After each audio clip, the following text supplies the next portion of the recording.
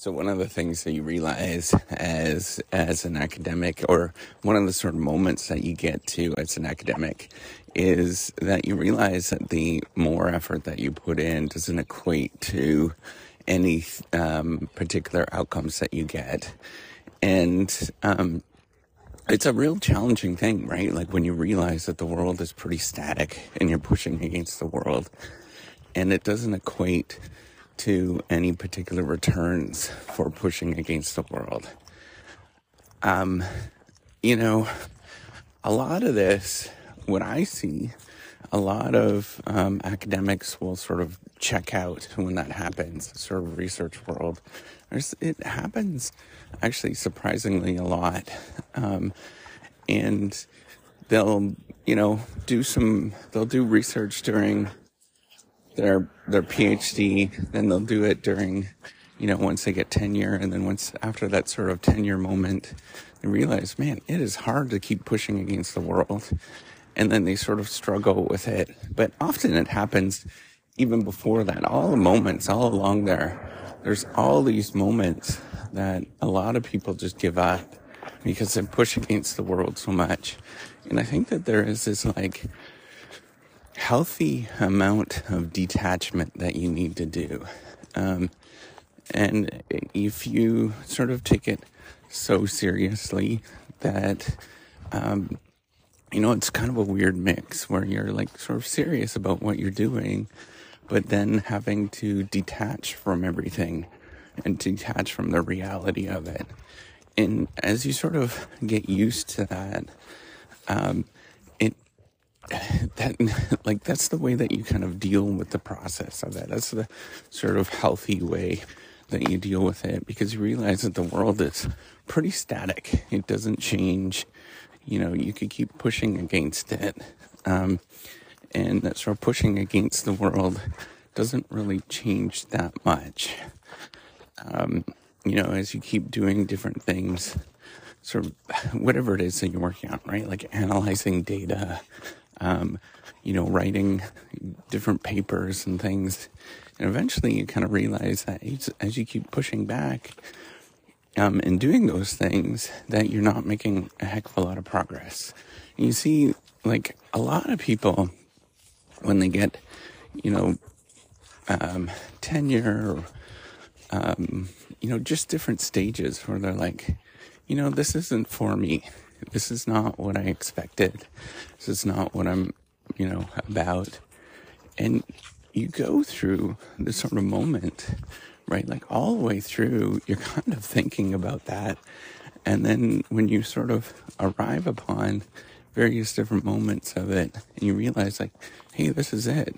It doesn't change a heck of a lot. That's the interesting thing, is that you think it would change and get easier and sort of things would straighten out. But I've been doing this long enough. I've been in the profession for 25 years, basically. I've been doing this long enough to realize that sort of push that you have, that doesn't change. It doesn't get any easier in any sort of way. It sort of stays the same pace. And that doesn't let out. And I think that sort of relentlessness that you experience is really challenging to deal with. And then you sort of get this feeling, or people deal with it in different ways, right? They sort of, so I would call, what I call checking out is just somebody stopping the whole research game, going into various different routes. There's all sorts of different things that you can do in different directions that are not related to research. But there's only a small fraction that continue to try and push forward with research as they get, older. It's a very, very small fraction that does that.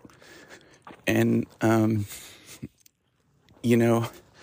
the thing is that in order to do that, you have to realize how to check out, how to detach, how to just not care, I think is the key thing.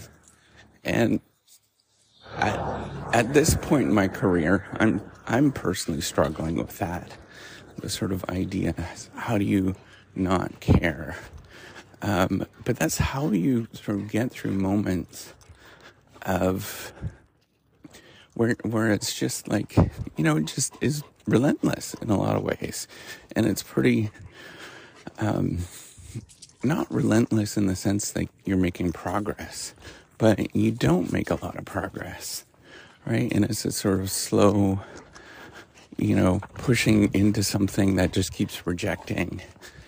And you have to learn how to detach.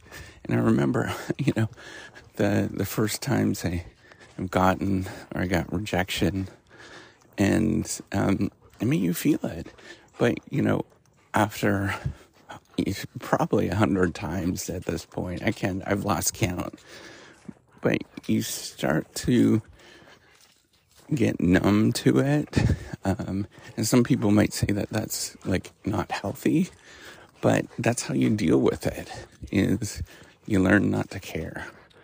And as you're doing that, that allows you to sort of walk in the direction that you would like, right? So